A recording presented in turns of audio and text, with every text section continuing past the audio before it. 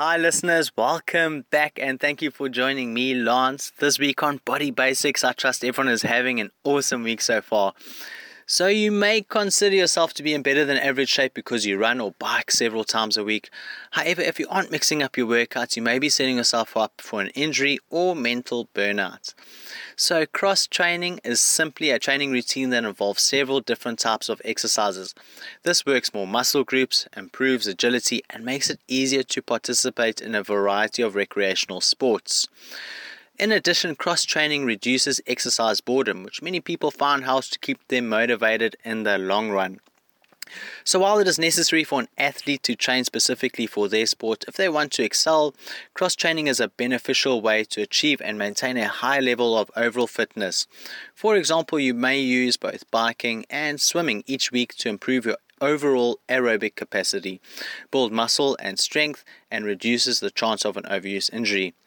Cross-training is a great way to condition different muscle groups, develop a new set of skills, and reduce the boredom that creeps in after months of the same exercise routines. Cross-training also allows you the ability to vary the stress placed upon specific muscles or even your cardiovascular system. So after months of the same movements, your body becomes extremely efficient at performing those movements.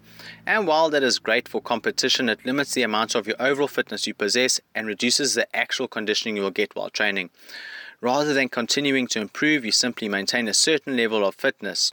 Cross-training is also necessary to reduce the risk of an overuse injury from repetitive strain and offers the benefits of, like I mentioned, reduces boredom, allows you to be flexible with your training needs. For example, when the pool is closed, you can get on your tackies and go for a run instead.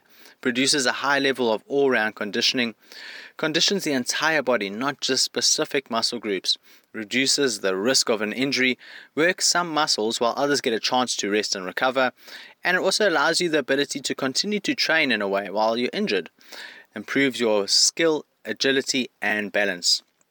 So depending on your current workout schedule and the amount of time you have, aim to cross-train at least once or twice a week in place of your usual routine or as an additional workouts.